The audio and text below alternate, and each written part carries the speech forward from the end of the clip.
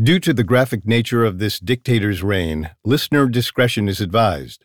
This episode includes discussions of murder and sexual situations that some people may find offensive. We advise extreme caution for children under 13.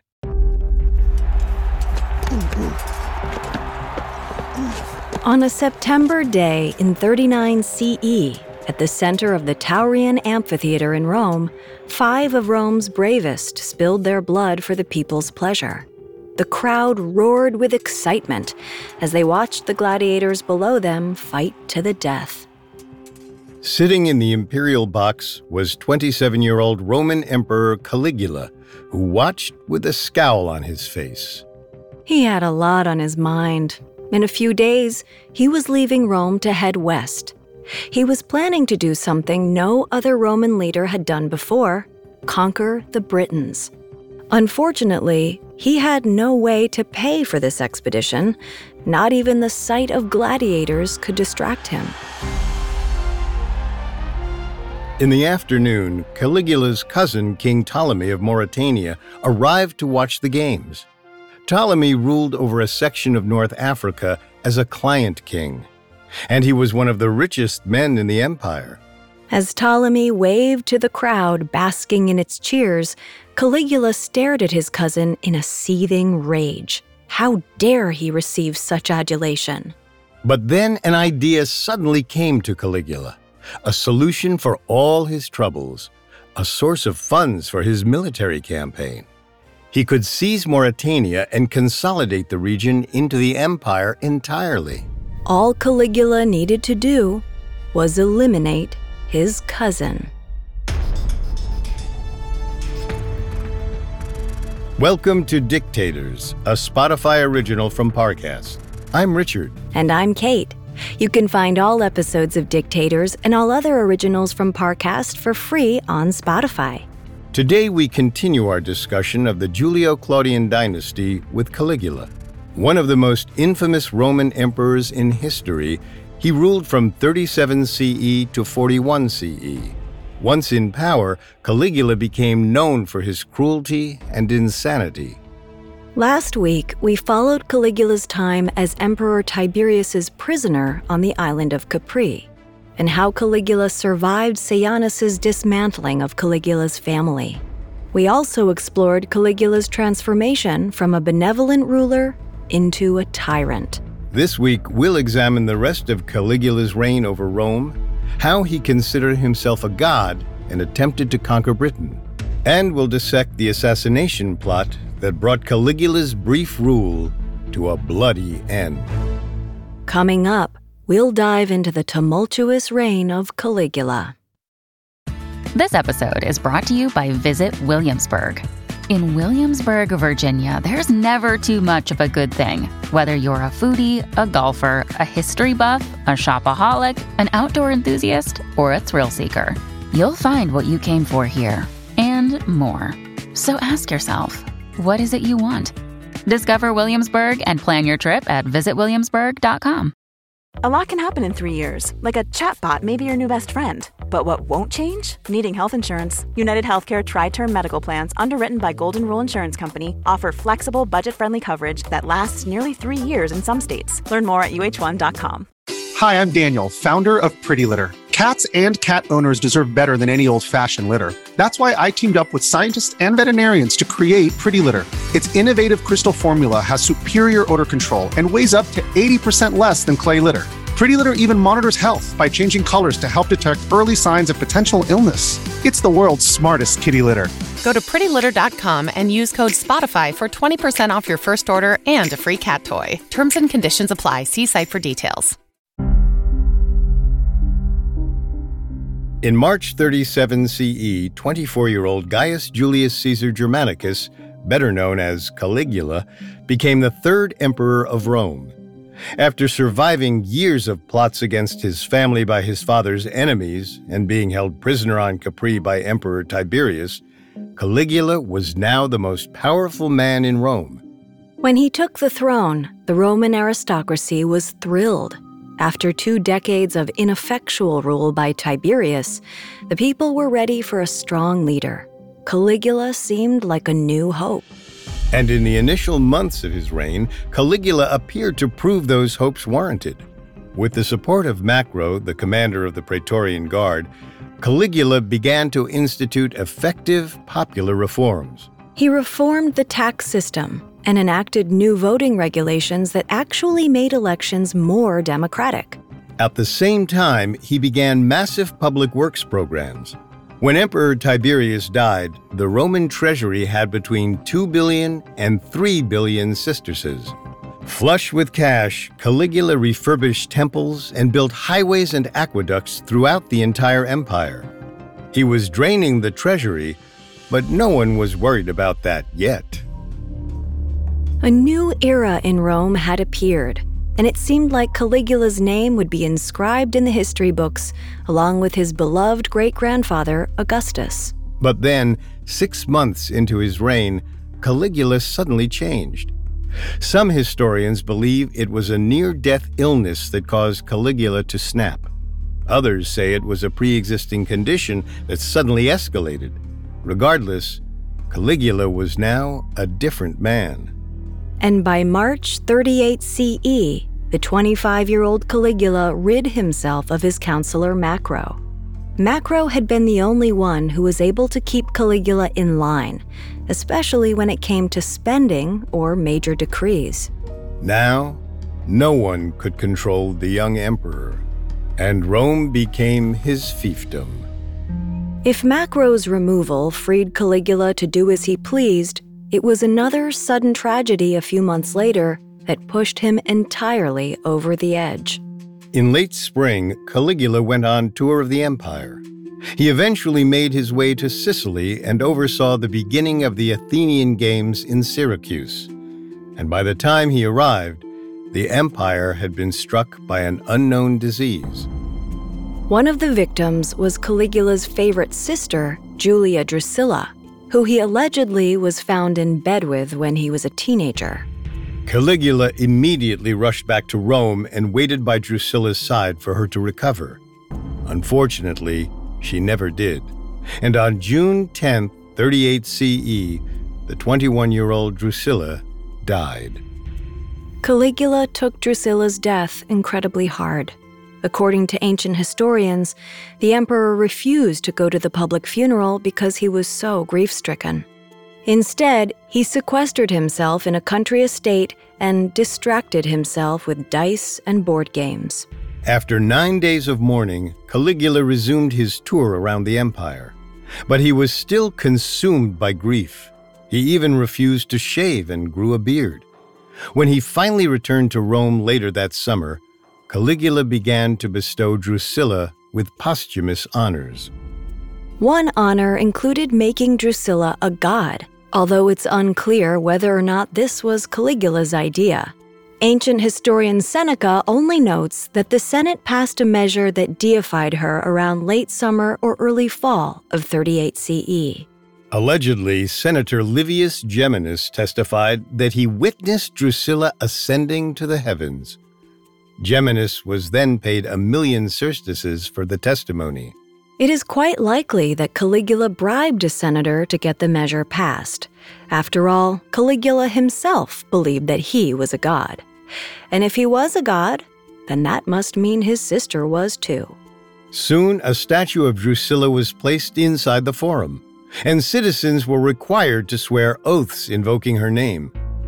Finally, just for good measure, Caligula demanded that Drusilla's deification be celebrated with gladiatorial games and chariot races, an expensive honor, but Caligula was no stranger to lavish spending. Not long after deifying his sister, Caligula married his third wife, Lalia Paulina.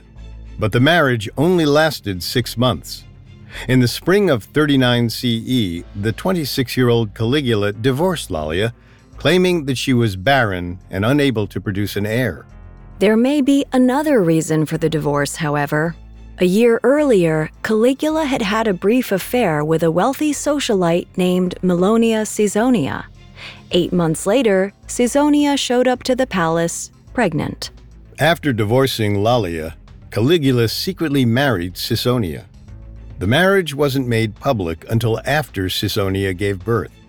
And of course, once the baby was born, he named his new daughter after his departed sister, Julia Drusilla. It may have been a shotgun wedding, but by all accounts, Caligula genuinely liked his new bride. So much so that Caesonia became one of his most trusted confidants, and the two were rarely seen apart. According to historian Stephen Dando Collins, with Caesonia now constantly at his side, Caligula progressively lost interest in the finer details of government and lost interest in Rome. Instead, his attention was divided in half, spending time with his family and trying to etch his name into history among the other Roman greats. Around the time he was starting a family, Caligula came up with one of the most egregious and wasteful spending projects of his reign, the construction of a 3-mile-long bridge made of pontoons, smallish boats with an open flat surface known for their buoyancy. It is unclear exactly how or when Caligula came up with his idea to build a floating bridge. One ancient historian claims that it was done to disprove a prophecy that Caligula had a better chance at riding a horse across the Bay of Baiae than he did at becoming emperor. Others say it was an attempt to emulate the Persian king Xerxes, who used a floating bridge to cross into Greece. And another theory claims that in his desire to prove that he was a god, he wanted to show that he could control the sea better than the god Neptune. And historian Stephen Dando Collins believes it may have really been a propaganda stunt. Caligula wanted to scare Germanic tribes with the might of Rome's military construction. Most evidence points to this theory, since Caligula's father, Germanicus, once constructed a massive bridge of his own. And Julius Caesar famously used the military to build a bridge across the Rhine River during his conquest of Gaul.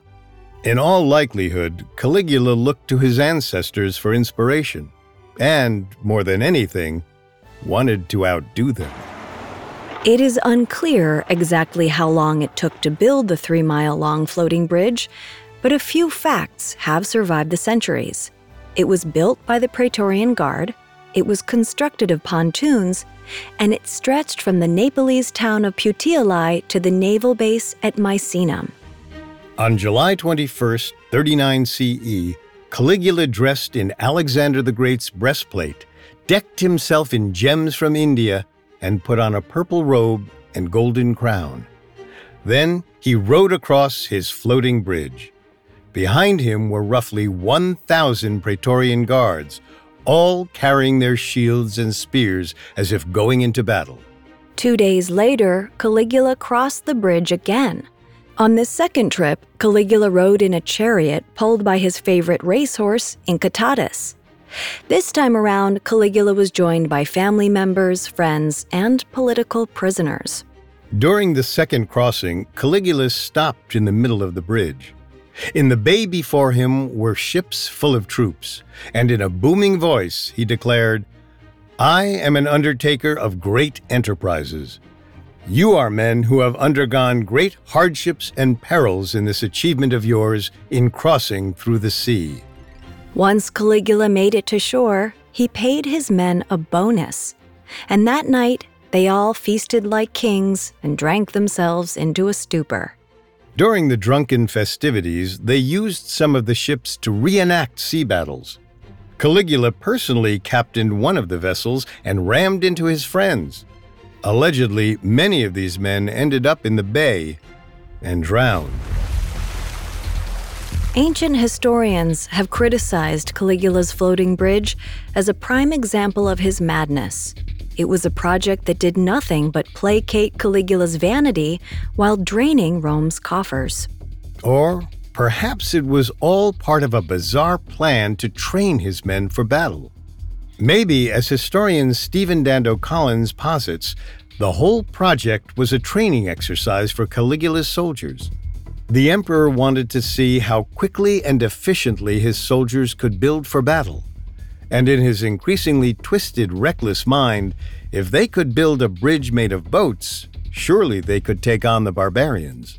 But whether or not the bridge was an illogical, unbelievably expensive training exercise or just pure narcissistic madness, Caligula was about to launch a project that clearly demonstrated he was out of touch with logic, practicality, and the well-being of his people. After months of secret planning, he was going to conquer Britannia. Coming up, Caligula orders his men to collect seashells to honor their glorious triumph in Gaul. Hello, listeners. It's Richard from Parcast Network. We all know that when it comes to love, every story is unique. Some play out like fairy tales, and some don't. In Our Love Story, the new Spotify original from Parcast, you'll discover the many pathways to love as told by the actual couples who found them.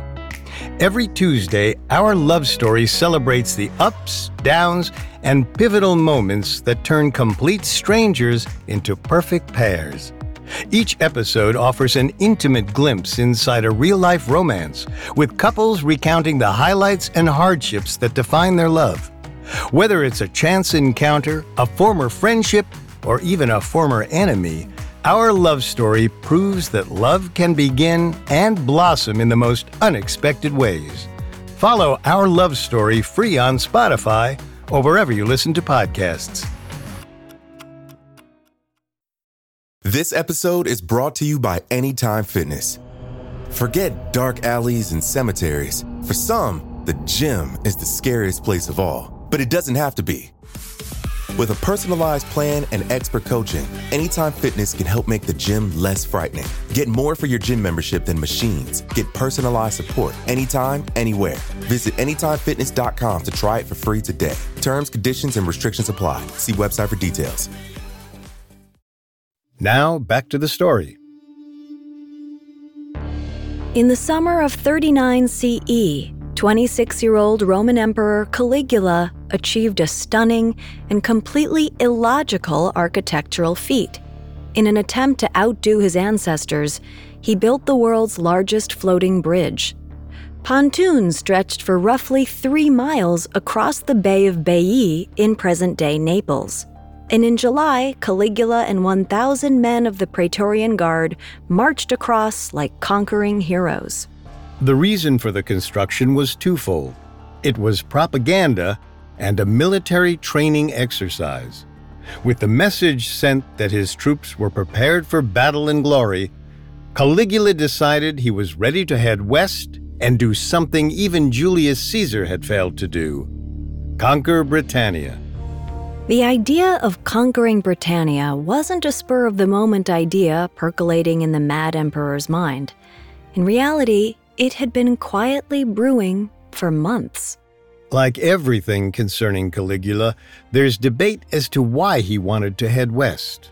Some ancient historians say that tensions were high between Germanic tribes in Gaul, or modern-day France. And as Caligula was preparing to suppress the Germans, he figured that since he was already in the area, he might as well head into Britain. Another historian suggests that a prince of the Britons had a falling out with his father, the king, and invited Caligula to conquer his father's kingdom.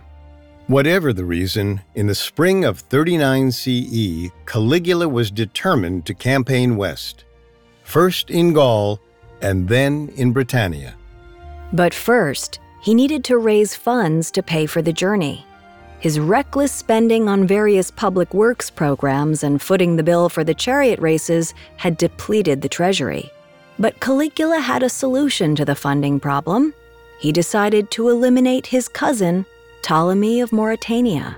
Mauritania was a stretch of land that made up parts of modern-day Algeria and Morocco. Caligula's cousin, Ptolemy, ruled over the region as the client king. In September 39 CE, on the eve of Caligula's departure, Ptolemy accompanied his cousin to the annual Great Games. Caligula was already in a foul mood, brooding over the plans to defeat the Britons and the issue of paying for it. When Ptolemy entered the amphitheater, he received a welcome befitting an emperor.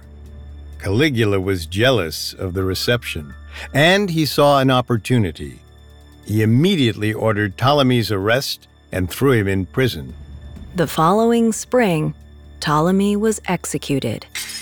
It was a despotic, reckless, but practical move. At the time, Mauritania was the wealthiest client kingdom in the empire. Though it took a full year to complete, after the execution, Mauritania was split in two and annexed into the empire. As a result, Rome wouldn't just have to content itself with yearly tributes from the kingdom. All of Mauritania's wealth went into Rome's treasury. This made it possible not just to enrich Rome, but also to pay for Caligula's military campaign. A military campaign that was finally ready to launch. In late September 39 CE, 27-year-old Caligula set out west. Among the imperial party was the Praetorian Guard, Caligula's wife, his sisters, and Caligula's brother-in-law, Marcus Lepidus. Also with them were a party of actors and gladiators. Caligula demanded that he be entertained in between battles. In fact, Caligula treated the whole trip as an opportunity for amusement. The goal may have been to conquer Britannia by way of Gaul, but the reality was the entire affair was little more than a game. After all, everything seemed like a game in Caligula's twisted mind by now. According to ancient historian Dio, the emperor loved to gamble on dice. One day, while the entourage was in an unnamed Gallic town, Caligula decided to gamble with some friends. Fate was against Caligula, and he lost all of his money. But instead of calling it quits, Caligula allegedly had the richest men in town arrested, charged with a crime, and then executed. Once they were dead, Caligula acquired the dead men's fortunes and returned to the dice game. Life and death were just toys when you were an emperor and considered yourself a god. Historian Stephen Dando Collins notes that many of Caligula's critics would declare that this expedition to Gaul was all about making money, in however unjust a way. Perhaps there weren't tensions with the Germanic tribes that needed suppressing. Maybe all of it was a ploy to steal money from the Gallic people before gaining some glory by conquering Britannia. After all, by the time Caligula reached his destination of Lugdunum, known today as Lyon, it appears there wasn't much fighting. Sources differ on how much action the Romans saw in the fall and winter of 39 CE, but the general consensus was that it was next to none. Still, the campaign wasn't without bloodshed.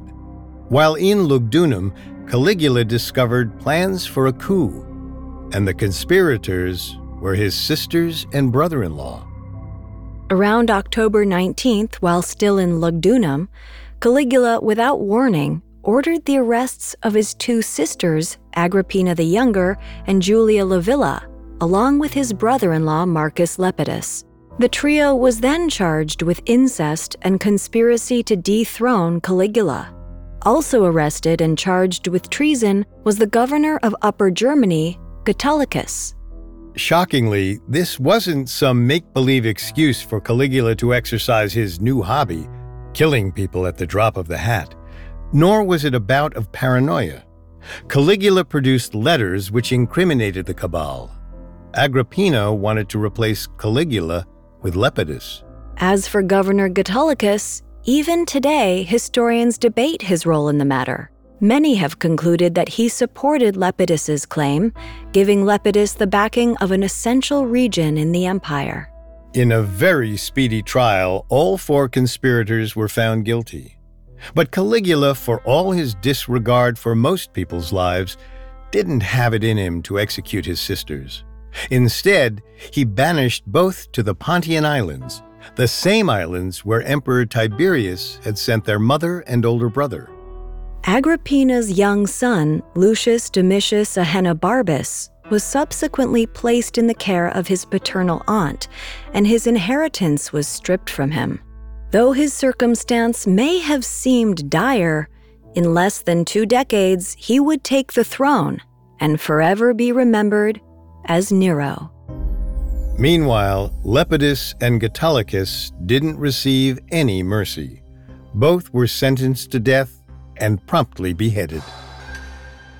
The drama of the plot twisted Caligula's internal logic and morals further than ever. He became convinced that all political exiles were at the very least praying to the gods that Caligula would die, if not worse. So, from his Gallic headquarters, Caligula ordered the executions of prominent political exiles throughout the empire. One famous tale relates how he ordered the former governor of Egypt, Flaccus, suffer a slow death. Allegedly, Caligula said, "Make him feel that he is dying." By the time the Praetorian guards were finished hacking Flaccus to pieces, his limbs fell apart as they tried to chuck the body into the grave. With conspirators and political enemies dealt with, it was finally time for the mission at hand, conquering Britannia. For the rest of 39 CE and the beginning of 40 CE, Caligula assembled 10 legions. Those 10 legions were joined by the Praetorian Guard and the German Guard, Caligula's fiercely loyal bodyguards. Caligula now had a military force estimated between 200,000 and 250,000 soldiers. It was one of the largest Roman armies ever assembled at the time. The writing was on the wall. Rome was about to make Britannia part of the empire. Except there was no invasion. Caligula moved his 200,000-plus army to the town of Gesoriacum, today known as Boulogne-sur-Mer. Located along the English Channel, the town sits roughly 30 miles from the coast of England. And yet, with Britannia in sight, the campaign was suddenly called off. To this day, no one knows why Caligula decided not to invade Britannia. But many modern historians believe that a mutiny might have been the cause. The soldiers refused to face the savage Britons. Initially, Caligula tried to bribe his soldiers with 400 sesterces each, but that didn't work. 400 sesterces only amounted to about half a year's wages. Annoyed and frustrated, Caligula turned to petty retribution. He decided to embarrass his men. He ordered his soldiers to go onto the French beach and collect seashells as trophies. As a final resort, Caligula ordered a decimation of the troops. Decimation was a Roman military tradition in which every 10th man was executed. However, as the troops threatened to fight back against the decimation, Caligula called off his plan and fled south. Despite the failed end to the Britannia campaign or any real military victory in Gaul, Caligula still wanted to be celebrated as a war hero. After all, he saw himself as a god. He deserved adulation. In May 40 CE, he returned to Italy and set up camp in Antium, about 30 miles from Rome. Messages were sent to the Senate demanding that he receive a triumph, the ceremonious military parade honoring generals. It is obvious that Caligula wanted to replicate the same honors his father, Germanicus, received back in 17 CE. Caligula demanded that the triumph take place on his birthday, August 31st. This gave the Senate 2 months to not only offer the triumph to Caligula, as was protocol, but also to organize the festivities. The problem, however, was that a triumph traditionally meant sharing the glory with the Senate. Caligula didn't want to share anything with them. This was supposed to be his day. So, in August, Caligula changed his mind and demanded an ovation. An ovation was a smaller version of the same honors, but the big difference was that it didn't require the Senate to be involved. On August 31st, 40 CE, Caligula finally returned to Rome after nearly a year away. But as he paraded through the streets on his way to the celebratory gladiatorial games, the 28-year-old emperor was in a terrible mood. Throngs of Romans gathered to honor Caligula, but instead of shouting, "Hail Gaius," they yelled, "Hail young Augustus." It was likely meant as a compliment, associating Caligula with the beloved former emperor.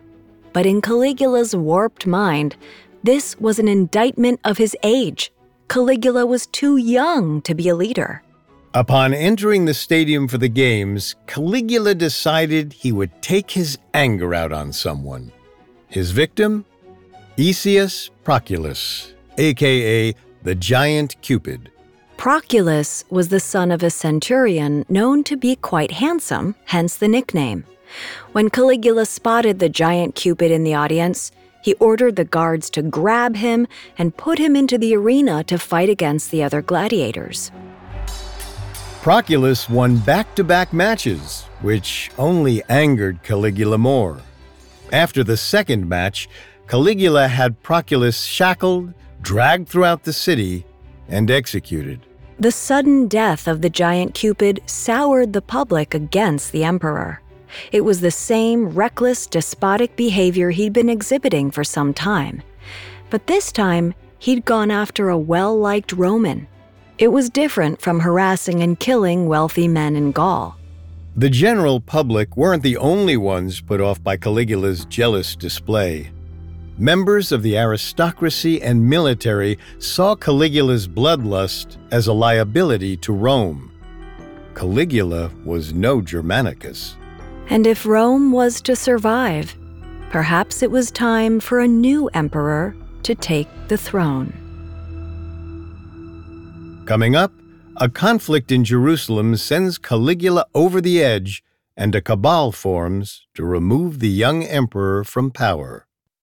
This episode is brought to you by Shopify. Whether you're selling a little or a lot, Shopify helps you do your thing, however you cha-ching. From the launch your online shop stage, all the way to the we just hit 1 million orders stage. No matter what stage you're in, Shopify's there to help you grow. Sign up for a $1 per month trial period at shopify.com/special offer, all lowercase. That's shopify.com/special offer. The Hargan women seemed to have it all. We were blessed. My mom was amazing. But detectives would soon discover inside the house there were the bodies of 2 women. A story of betrayal you would struggle to believe if it wasn't true. I am just praying to God, this is a sick joke. From 48 Hours, this is Blood is Thicker, the Hargan Family Killings. Listen to Blood is Thicker, the Hargan Family Killings, wherever you get your podcasts. Now, back to the story. In the summer of 40 CE, 28-year-old Caligula returned to Rome to celebrate his non-existent campaign into Britannia.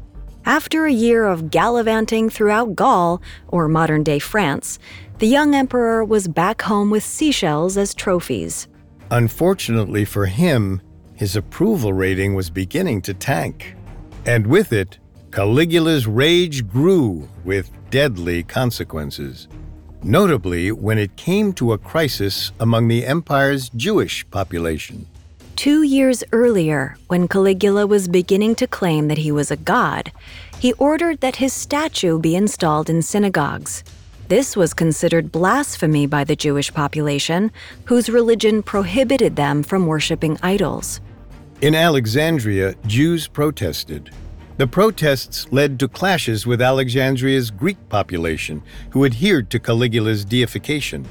These confrontations eventually made their way into Judea. Things only heated up further in 40 CE when Caligula ordered that a statue of himself be erected in a Jerusalem temple. Many within the Jewish community were fed up. They sent a delegation to Rome to plead that Caligula rule on their mistreatment by the Greeks and stop the statue's construction. But Caligula didn't make a ruling. Not yet, at least. He told the delegation to return home and await his decision. Unfortunately, during that time, tensions only got worse. In the fall of 40 CE, Jewish farmers in Jerusalem went on strike, walking off their farms and refusing to harvest.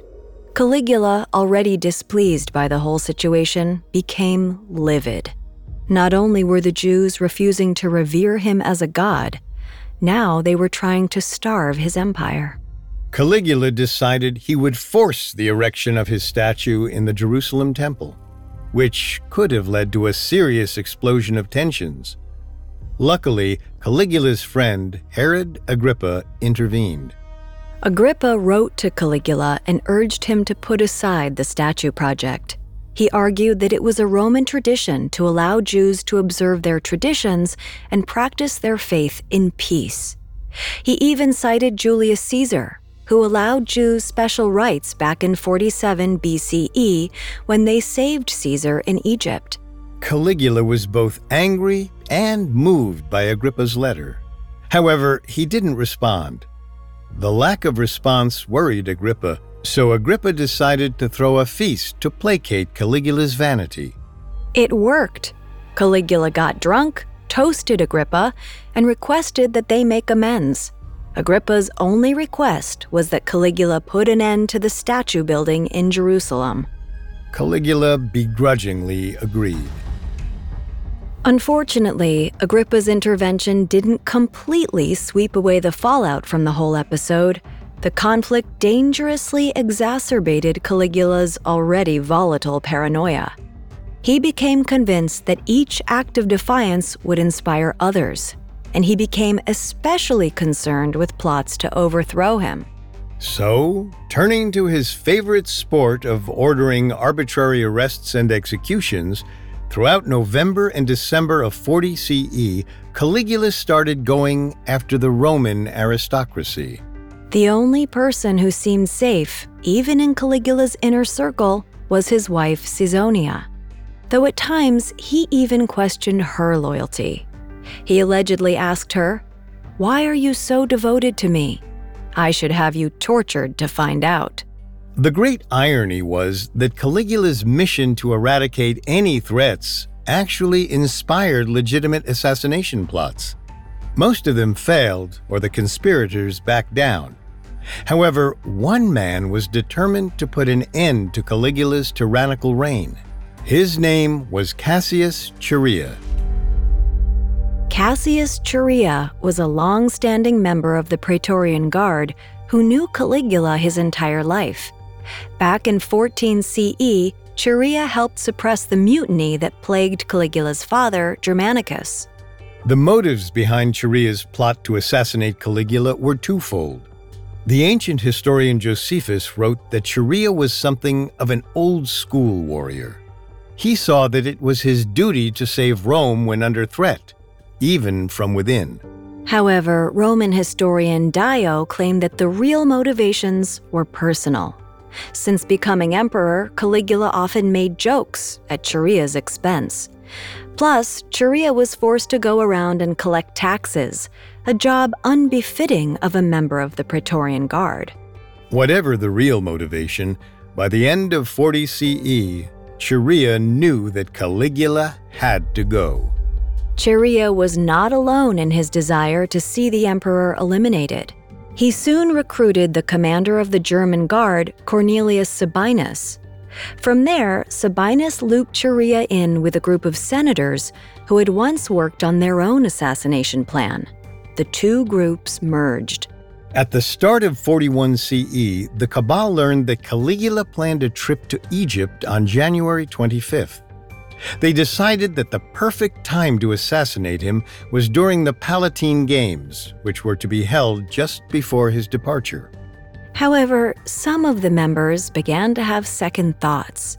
So, on the evening of January 23rd, Chaerea called a meeting. He informed the conspirators that he was on duty as head of the Praetorian Guard the following day. With that, he would be one of the few men allowed to carry a sword near Caligula and would deliver the first blow. This eased the more apprehensive members' fears. The job would get done, and they wouldn't have to shed the first blood. The conspiracy was a go. On January 24th, 41 CE, Caligula arrived at the amphitheater on Palatine Hill. The amphitheater was located near the royal palace, and hidden tunnels connected them to protect the emperor from the public. After members of the public filed in, Caligula made his grand entrance. Next, An offering was made to Augustus. Then Caligula and his entourage, including his uncle Claudius, Chaerea, and Sabinus, and varying senators, went to the imperial box. From there, they watched the gladiatorial games and a series of plays. Finally, during a break in the games, Caligula decided it was time for lunch. Using the hidden tunnels once again, the imperial party made their way back to the royal palace. However, as they were passing a hallway in the tunnels, Caligula heard the sounds of a boys' choir echoing against the stone walls. Mesmerized by their voices, Caligula decided to turn down the hallway to listen for a few minutes. While the others continued on, Chaerea and Sabinus stayed behind with the emperor. What happened next depends on who you ask. In one version, Chaerea saw this as his moment to strike. He drew his sword and planted it in Caligula's neck when Caligula wasn't looking. Then Sabinus took out his sword and rammed it in the emperor's chest. In another version, Chaerea honorably faced Caligula when he drew his sword and planted it between his neck and shoulder. Yet another historian writes that Chaerea practically decapitated Caligula with a single swing. In all the versions, however, once Chaerea and Sabinus made their first strikes, the rest of the cabal rushed into the passage and proceeded to stab Caligula a total of 30 times, after which 28-year-old Roman Emperor Caligula was dead. Hearing the commotion, several men of the German guard rushed into the passage.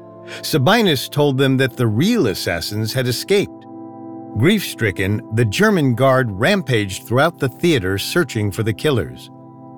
Though they did kill some of the real conspirators, including some senators, they also killed many innocent bystanders. It was total pandemonium. A city crier managed to put an end to the chaos. He made his way to the stage and in a booming voice announced that Caligula was dead. When the words hit the German guards' ears, it finally sunk in that their emperor was gone. And it meant that they didn't have an emperor to protect. So, they laid down their swords. In the meantime, two issues now needed to be addressed: what to do with Caligula's wife and daughter, and who should become the new emperor. Chaerea argued that this was a chance to restore the Republic, and to that end, the imperial family should be eliminated. Some argued that killing Caesonia and the infant Julia was too cruel. But when it came to the royal family, Chaerea won the debate. That evening, a guard named Lupus entered the royal palace. Once inside, he found Caesonia weeping over Caligula's body, her clothes drenched in his blood. When she saw Lupus, Caesonia cried out in anguish. She claimed she had begged Caligula to be less cruel, proclaiming, "If only he had listened to me." Caesonia believed she was in the presence of a friend. However, once she saw Lupus draw his sword, she realized why he was here. There was no way she could resist. She got on her knees and stuck her neck out. With a single swipe, Lupus decapitated Caesonia. Then, Lupus went to the crib nearby, grabbed the infant Julia, and bashed her head against the wall. Chaerea wouldn't win all the arguments that followed Caligula's death, however. The Republic was not restored. Instead, the Senate ultimately agreed to recognize Caligula's uncle Claudius as the new Roman emperor. During the chaos at the amphitheater, Claudius had fearfully hidden behind a drape. When a guard discovered him, the man shouted, "Here is a Germanicus. Let's make him our emperor." With that, Claudius had the support of the German guard. Soon, he also had the Night Watch and the City Guard support, virtually the entire police force of Rome. The Senate had little choice but to accept Claudius as the new emperor. Claudius's first act as emperor was dealing with his nephew's assassins. Almost immediately, he arrested the major players, including Chaerea and Lupus. For reasons that aren't entirely clear, Sabinus was spared and continued his role as commander of the German Guard. Chorea, meanwhile, didn't put up much of a defense. He prided himself on killing Caligula and knew his fate was sealed. Before he died, Chorea made one request. He wanted the executioner to use the same sword used against Caligula. The request was granted, and in a single blow, Chorea's head was detached from his body. With the assassins eliminated, Emperor Claudius went about purging Caligula from the collective consciousness. Statues and temples honoring Caligula were destroyed. Coins with Caligula's face were melted and reminted. Edicts and proclamations made by Caligula were reversed, and political prisoners and exiles were freed or allowed to come home. Among those allowed to return to Rome were Caligula's sisters, Agrippina the Younger and Julia Livilla. Less than 10 years later, Claudius married Agrippina. The exiled sister was now empress. 4 years of tyrannical rule were finally over. The bloody, ruthless purges, the reckless, illogical spending that had nearly bled the empire's coffers dry, the paranoia and narcissism, all over. Or so it seemed. Unfortunately for the Roman people, if they thought the death of Caligula saved them from tyranny in the future, they were sorely mistaken. Caligula's legacy would live on in his nephew, Emperor Lucius Domitius Ahenobarbus, known to history as Nero.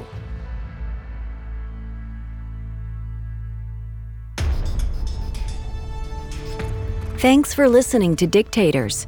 Next week, we'll begin our dive into the life of Caligula's nephew, Nero. You can find all episodes of Dictators and all other originals from Parcast free on Spotify. We'll see you next time. Dictators was created by Max Cutler and is a Parcast Studios original. It is executive produced by Max Cutler, sound design by Mike Ramos, with production assistance by Ron Shapiro, Carly Madden, and Bruce Skatovich. This episode of Dictators was written by Joe Guerra with writing assistance by Kate Gallagher and stars Kate Leonard and Richard Rossner. Hi, it's Richard again. Searching for your new favorite show? Remember to follow the newest Spotify original from Parcast, Our Love Story. Every Tuesday, catch an intimate glimpse inside a real-life romance with couples recounting the highlights and hardships that define their love. Listen to Our Love Story free on Spotify or wherever you get your podcasts.